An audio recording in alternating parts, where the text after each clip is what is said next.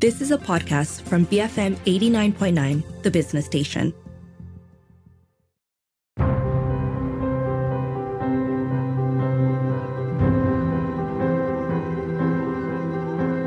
Welcome to Live and Learn with me, Dashran Johan. You're listening to our Ketuanan Pengundi or Voter Supremacy series in collaboration with Bersih. This series will explore 6 key reforms that the Coalition for Clean and Fair Elections is championing to empower voters ahead of GE15. On the third episode, we discuss Parliament, its importance, why it's so weak today, and how we can fix it. Joining me on the show is political scientist Dr. Wong Chin Huat of Bersih. Welcome to the show, Chin Huat. Thank you. Thanks for having me again. Chin Huat, before we dive into how we can fix Parliament, let's first take some time to understand Parliament better. What exactly is the purpose and function of Parliament? We have to look at Parliament from both national and local function. The first national function in a parliamentary system, as compared to a presidential system, is not lawmaking. It's actually electing or installing the government, because we do not have a direct election for the executive. So the first thing is to be the electoral college of the Prime Minister. The second function, as most people know, that is making law, passing law. And the third is to pass a particular type of law, that's budget. Right. And this is the original functions of Parliament, because the kings would need to tax people and the feudal lords would have to agree to that. This was from ancient England. Final functions that after installing the government, the Parliament is there to scrutinize the government. Right. That's the national functions. Now, what are the local functions? When MPs are elected from individual constituency, as in Malaysia, then people develop local expectations on parliamentarian. They want them to champion the local well-beings, and that could mean allocations for development projects, infrastructural projects, and so on. But beyond that, people do have expectations that the MP should be around, to be seen, to shake hands, to kiss baby. In Malay constituency, there's a saying that MPs need to do KBSM, and this is not a curriculum bersepadu sekolah menengah, but four things that MPs are expected to do to not be accused of forgetting voters after getting elected. K is kahwin, B is bersalin, S is sakit, M is mati. These are the 4 functions you need to be there to show that you are with the people. Now, as you can see that MPs just have 24 hours a day, like every one of us. This national expectation and local expectation may actually pose a trade-off, competing demands to them. Who exactly sits in Parliament when it is in session? We have to split MPs beside the Speaker and his deputies into 3 groups. Right. The first group is those who have become government. Now, when we mean by government in the narrow sense, is only referred to minister and deputy minister, in the past parliamentary secretary. Right. These are called government front benchers. Those are the narrow sense. Of course, we know that ruling parties have more MPs than those minister and deputy minister. The rest of them will sit at the back bench. And so they are called the backbenchers. Difference between the 2 groups is that if you are a minister or deputy minister, you must support the government on every bill and motion. Right. Because you're part of a team. Right. If you disagree with that, then you should resign. Right. That's called the doctrine of cabinet collective responsibility. Now, but if you are backbenchers, if you look at countries like UK, then you actually have an option to not always support the government bills or motions. Right. And sometimes a party would issue a party whip order that say you must do so.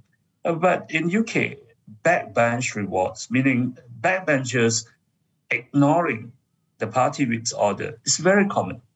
The third group, of course, is the opposition. Now, in Malaysia, opposition is just opposition. But in more developed countries, when you talk about opposition, they are split into both front bench and back bench.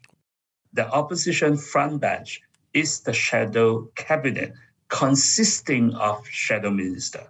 So their job is to mark the minister, like on football field. So 1-to-1. And therefore you have better competitions. And then you have the opposition backbenchers. When we look at parliament today in Malaysia, does it fulfill its function to its fullest? What is the reality? No. Our ministers and deputy minister, the government frontbenchers, they get the chance to perform their duty and serve the country throughout the year because it's a full-time job. But non-minister MPs, that is, the government backbenchers and the opposition MPs collectively are known as private members in the House or private MPs. They do not get a chance to do their job full-time in the House. Why? The main reason is that our parliament meets for a very short period of time. Right. Now, for the 20 years before pandemic, so that's from 2000 to 2019, in average, our parliament, Dewan Rakyat, met only for 60 days a year. That's really low. Really low. I'll give you an example that something's very concrete. Let's say we look at 2018. Britain's House of Commons sat for 154 days. The same year, our Dewan Rakyat sat for 70 days. So it's about half. Mm-hmm. But there's a bigger issue than this. What do MPs do when the parliament is not in session? In countries like UK, they have many committees. The House of Commons has 19 committees specifically tasked to scrutinize their ministries. And they have another 10 committees to look into topics that may cut across ministry. Right. So you're looking at 29 committees here. And anyone who is not a minister, deputy minister, or shadow minister, they have the chance to sit into this committee. The committees can have meeting during and outside the sitting time. So they are not just working for 154 days. Now, what about Malaysia? Before the dissolutions, our parliament had only 10 committees. And these 10 committees, they left out 9 ministries, including very important ones like environment, natural resources, human resources, and so on. And because of the smaller number of committees, and up to only 9 MPs can sit on in each committee, we have 30% of MPs are left out, denied national responsibility in lawmaking or policy shaping. Right. Because they are not minister, they are not sitting in one of the 10 committees. So what do? They don't have much thing to do. That's the problem. And and you ask, why is it so? Right. I would argue that this is something, I wouldn't say by design, but by evolution to sustain an oligarchy. Right. Oligarchy means small groups of people in power.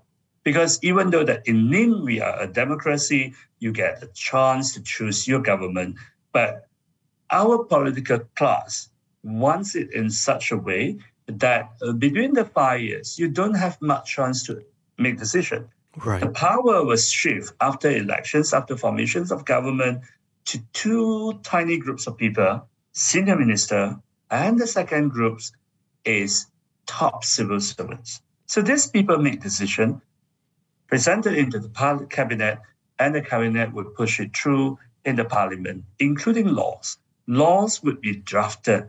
Laws are drafted by the Attorney General Chambers at the instructions of the minister of the cabinet, and when they get to the House, they simply get passed. In, I would say, 99.5% of cases, that whatever the bills did tabled in Parliament do not get amended. So all you see about all the shows of the debates and so on, in the House, they listen, they take notes, but they don't change anything in the law. They may not change anything in the policy. You use the word show, and I think that's an accurate description, or perhaps you can even call it a circus, because in reality, it seems like a place to scream, yell, throw shade at your opponents. There's a lot of screaming, but it's all just for show. Even when there are proper heated debates and arguments, the government is able to pass every bill with relative ease, regardless if the opposition brings up good points. Of course, I'm not talking about changes that require constitutional amendments, but apart from that, the government gets to pass almost every bill very easily. Was Parliament in Malaysia always this way, Chin Huat? Was there a point in history where Parliament was truly empowered? No. In the past, we may have certain less restriction.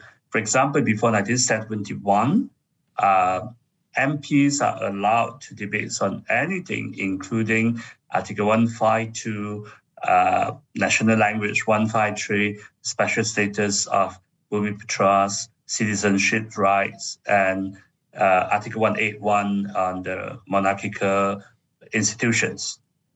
Or before 1993, we have a Parliamentary Services Act that gives the Parliament certain autonomy.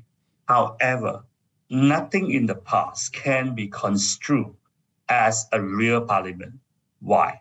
Because they never have committees, other than those in-house committee to manage themselves, like House Committee, Standing Order Committees, Privileges and Rights Committee, and Public Accounts Committee. Right. They do not have anything like what we talk about, the ministerial or topical committees that we have today. What we had until 2 days ago was only 10 committees, and it was something started only in 2019. Right. So in the past, it's always been an oligarchy. We had actually some reforms after the change of government in 2018, but the Pakatan Harapan government did not go full force in pursuing parliamentary reform, I think because some of them still had this authoritarian mindset. Before we talk about the reforms that Bersih has in mind, remind us, Chin Huat, why is it important for Parliament to be empowered? How will it benefit the people? If you have a truly functioning Parliament, then what you would expect to see is rigorous debates on policies and law. And you then go beyond just good intention. You look at the issues and you look for the best solutions. The world is so complicated that we cannot just look for, say, good guys or bad guys. Good intention can still bring about bad outcome. That's why we need deliberations. And when the Parliament is not functioning, you do not have optimal deliberations. So you may have poor laws. That's one issue. Now, the second issue is when we talk about empowering Parliament, we are really talking about empowering the government backbenchers and the opposition MPs. Because their job is to check on the minister and the deputy minister. Right. So we don't need to empower more the ministers and deputy minister.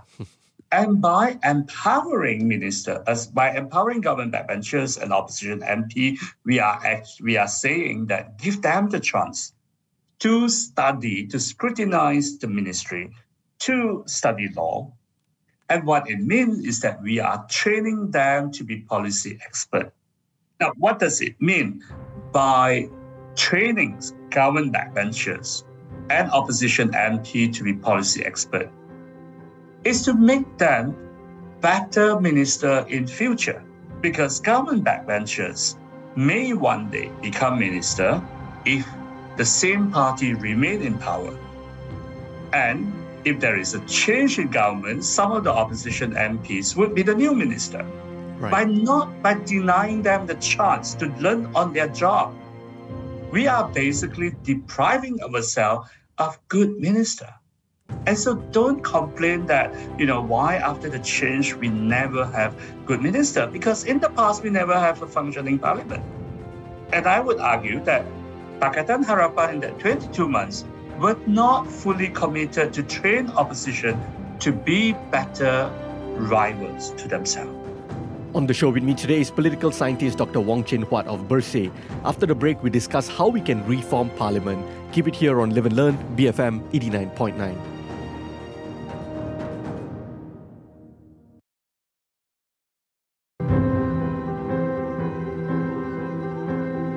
Welcome back to Live and Learn. I'm Dashran Johan, and you're listening to the third episode of our Ketuanan Pengundi series in collaboration with Bersih. On this episode, I'm joined by political scientist Dr. Wong Chin Huat of Bersih, and we're talking about empowering Parliament. After all, Parliament is supposed to represent the voices of the people. So, Chin Huat, let's talk about how we can reform and empower Parliament. Bersih recommends 4 changes for Parliament to sit for a longer time, expansion of parliamentary select committees, alternative avenues to push for laws, and administrative support. So let's start with the first one, Chin Huat. You talked about, earlier you brought up how very little Parliament sits in Malaysia, for the past 20 years. How long should Parliament sit for? I would argue that our Parliament should double the time, at least 120 days. You have to compare ourselves to, say, countries like Australia. Their parliament sits for about the same number of time, but their parliament have much less power compared to ours, because power is decentralized to the states and territory in Australia. But in our case, our state has so little power. How many days that our state legislatures having sitting a year? The least one have less than a week, and the longest one have allowed around 20 days. That's all, because they have very little power. Now, since the states have so little power and the power are concentrated in the federal government, then of course the federal parliament should have longer time, and it's not enough just to have longer time so that you have more debates. But the next thing what we really need to do is to allow the government backbenchers and opposition MP to set agenda on some part of the time. So I would call for a 1/6 to a quarter of time to be ring-fenced for private member businesses. So our parliament sit for normal days, 6 hours a day, from Monday to Thursday. So you have 24 hours.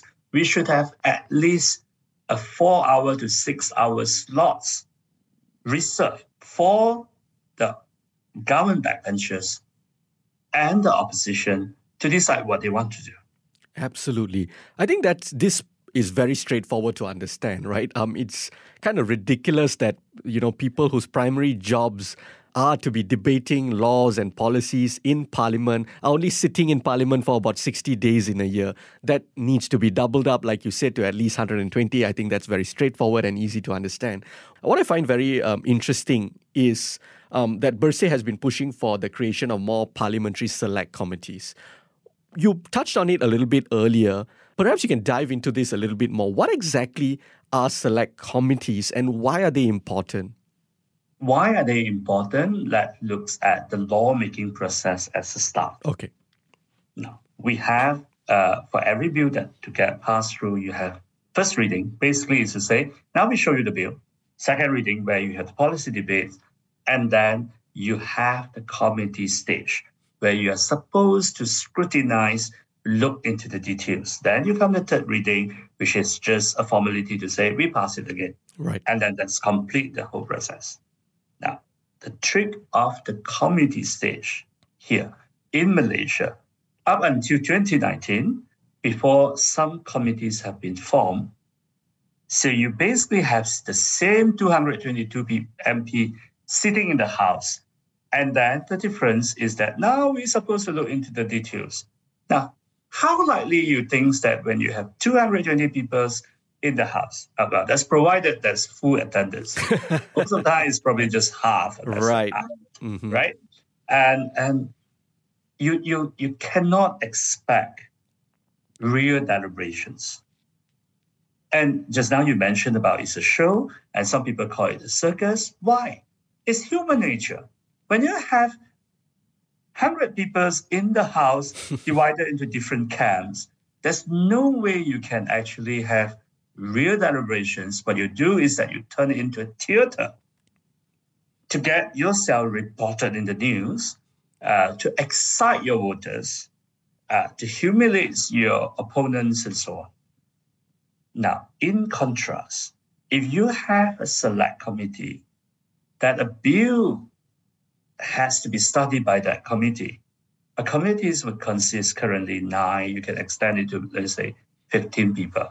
Now, with a small groups of MPs, people have to behave very differently. They have to be more collegial. And because you have a specialization now, you have a task on a particular aspect. Let's say your job is to study transportation. Now, you would have to read up, right? You have to look into the bill. And you wouldn't want to humiliate yourself by speaking nonsense before another, let's say, 8 or 14 of your colleagues. Right. That, and also by being put in a committee, you train yourself, you can see that there's in the future, probably you're going to be the minister. So there's incentive to transform things. Now, more than that, a select committee can actually call in witnesses. They can call in experts.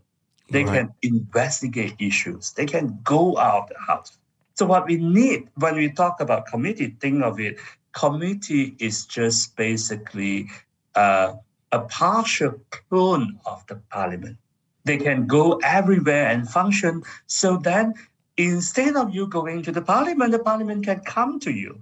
The committee would be their parliament delegations to come to you, to listen to you, to go to do site investigation. By not having all this, we are leaving decisions that would affect our life, the well-being of not just us, but our future generations, all to a small oligarchy of senior minister and top civil servants. Now, that's not good, even for them.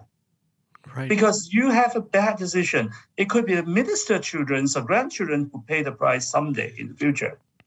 Absolutely. Chin Huat, when we think about the way Parliament is today, proposals, as you alluded to earlier, to enact or abolish laws comes from the cabinet and then it is voted on in the Dewan Rakyat. But you and Bersih have said multiple times that we need alternative avenues where non-cabinet MPs can also table laws. How does this work exactly? Okay. These are called what normally known as private members' bill. Right. Private means that they are not representing the government. It comes down to a simple idea. If we expect MPs to be lawmakers, why can't they bring about their bill? If you confine to government, and that's because government have a lot of things to do. But governments are not Superman or Superwoman. Other MPs can do that as well. And some of them may actually have a particular passion, expertise in certain field, but for whatever reason, they're just not part of the government. Right. Why should you stop them? Why should you underutilize your talents when you have to pay, when you add in all allowance and so on, more than 20,000 a month? Right. Why don't we use them fully? Right? And in the past, you have this argument that say, if you allow private member bills, then you would have people like Hadi Awang tabling bills to change the fundamental characters of the government. Basically, say private member bills would be abused. But we have seen that the last government before 2018 actually allowed the process to go through, but stopped it halfway. Right. And now they're in government. So all this argument that it is you cannot trust private members to me, those arguments do not hold water. We need to trust MPs and we need to trust the voters. And of course, we have to have some safeguard measure, but that shouldn't be construed as to tie the hands of our MPs. And I want to give one example of a good private member bill that was denied chance to be listened to and debated and voted on. That's the private member bill on recall. Right. Tabled by the outgoing MP of Pengerang, Datuk Sri Azalina Osman Said. The bill was actually drafted by my colleague at Sunway University, Mr. Wo Chang-si, and myself. Right. And the bill offers a more flexible way out to manage party hopping, to allow voters to hold accountable MPs who commit serious offences, right, and who simply escape parliamentary sittings. Right. But such bill never get a chance to be debated, even though the MP who tabled that bill was law and human rights advisor to the Prime Minister. She tabled the bill, two different versions, in September and the improved version in November. For the September bill, it was adopted in the agenda but put right at the bottom. Right. So what it means is that by the time that the sessions ended, and this is why a longer time would make a difference, right? Mm-hmm. So when the session ended, her bill was never debated, and then when you come back months later, it would be a different bill. There were different agenda. Right. So that was killed. Now the second time, her bill was completely rejected, not put in the agenda on the excuse that if you're going to have recall, there will be financial repercussions, and therefore, until you get a green light from the relevant minister and for you to make the estimates of how much it costs, we cannot accept it. So that go back to the problem with our standing order, also to the unchecked power of Speaker and Deputy Speaker. Right. This is why we call for ring fencing of a particular time for private members. And I would invite people to go to Bersih website and read very good research report by our parliamentary expert, Ms. Mahabara Krishnan. Mm-hmm.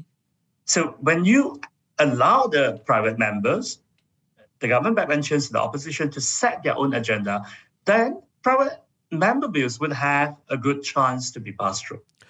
Chin Huat, what exactly is the concern here? Why are they not allowing this to go through? Because, whether it's the concern, the speaker or whoever can say, there are potential financial repercussions when it comes to the recall elections. Or, we look at the other extreme, the concern of, whether Hadi Awang will come up with some extreme policies to reshape the fabric of the nation or things like that. Why is that a concern? Because regardless, even if they table, don't they still need, the entire parliament to then vote on it? By extension, we're talking about the people of the country to scrutinize and whatnot. So why is there a concern not to, go through the proper process? Because just because Hadi Awang comes and says he wants to do this and that, and he's tabling for it, doesn't mean it's going to get passed. Exactly. You're spot on this. Now, it comes back to what I consider as the oligarchic or authoritarian mentality right from our independence year.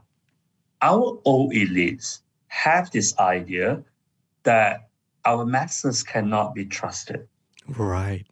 Because we are a multi-ethnic countries, the masses tends to be more radical. They do not think about the greater goods of all. They wouldn't want compromises.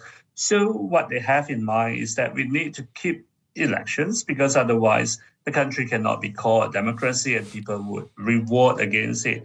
But as long as we keep the forms of democracy, the essence, we can we can adjust or modify the essence as much as we like. So what I have in mind is just for you to elect your MPs and confine your MP job to the local function. Right. That is the complaint officer, the welfare officer, as an MP put it very, very bluntly, but accurately to me, to be the ATM machine. When you get the money, you think that your MP is doing a good job. When you go to the service centers, that their workers are helping you, you think they're doing the good jobs, but service centers need monies. And if the government give enough money for them to do all these things, you're happy. You don't ask what they do in the government, in the parliament, right? It's by distracting people. That's the problem we need to tackle. And we need to, I think what Malaysians need to do is that do not join all this narrative that put down all politicians, because ultimately you are putting down people that you entrust. I know that a lot of us do not trust politicians. Now, I'm a realist. I do not advocate at all to say trust your politician. I think that it would be silly to look for love in politics, to expect your politicians to be sincere, let alone sanely, right? We just need them to be reliable and professional. But you need to start with that trust and say, we give them jobs to do, allow them to make decisions as long as they're accountable, that we have the right to recall them if they do it wrong, right? Well, this is what we need. Don't put down the entire parliament. Don't call them crowds and so on. When it's us, our passivity that allowed the governments from the past, from even Tengku times, to create a toothless parliament and gives the wrong incentive for MPs to not live up to their functions. So the fourth and final suggestion by Bersih with regards to reforming Parliament is to receive more administrative support. How do we go about this, Chin Huat? Now, this is where one of the unfulfilled items is the government MOU with Pakatan Harapan, right? Parliamentary Services Act. This would establish a mini bureaucracy for the parliament itself, so that the speaker would have autonomy on who to employ and what budget to run, instead of living at the mercy of the prime minister. Right. That, by having that autonomy, even though again people would say, how do you know that we can trust the speaker? Yes, you have those questions, but once you set in the system over time, the right people would get to the right place and get things done. But by not having the right system, even you have the right person, nothing can happen. Before we wrap this conversation up, Chin Huat, would you have a final message on the importance of reforming Parliament?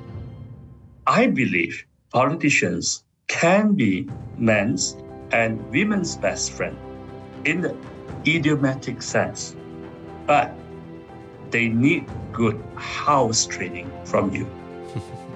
And on that note, thank you so much for joining me today. That was political scientist Dr. Wong Chin Huat of Bersih. If you missed any part of our conversation, you can also check us out on podcasts. We're available on the BFM app, bfm.my, or wherever you get your podcasts from. I'm Darshan Johan, and this has been Ketuanan Pengundi on Live and Learn, BFM 89.9. You have been listening to a podcast from BFM 89.9, the business station. For more stories of the same kind, download the BFM app.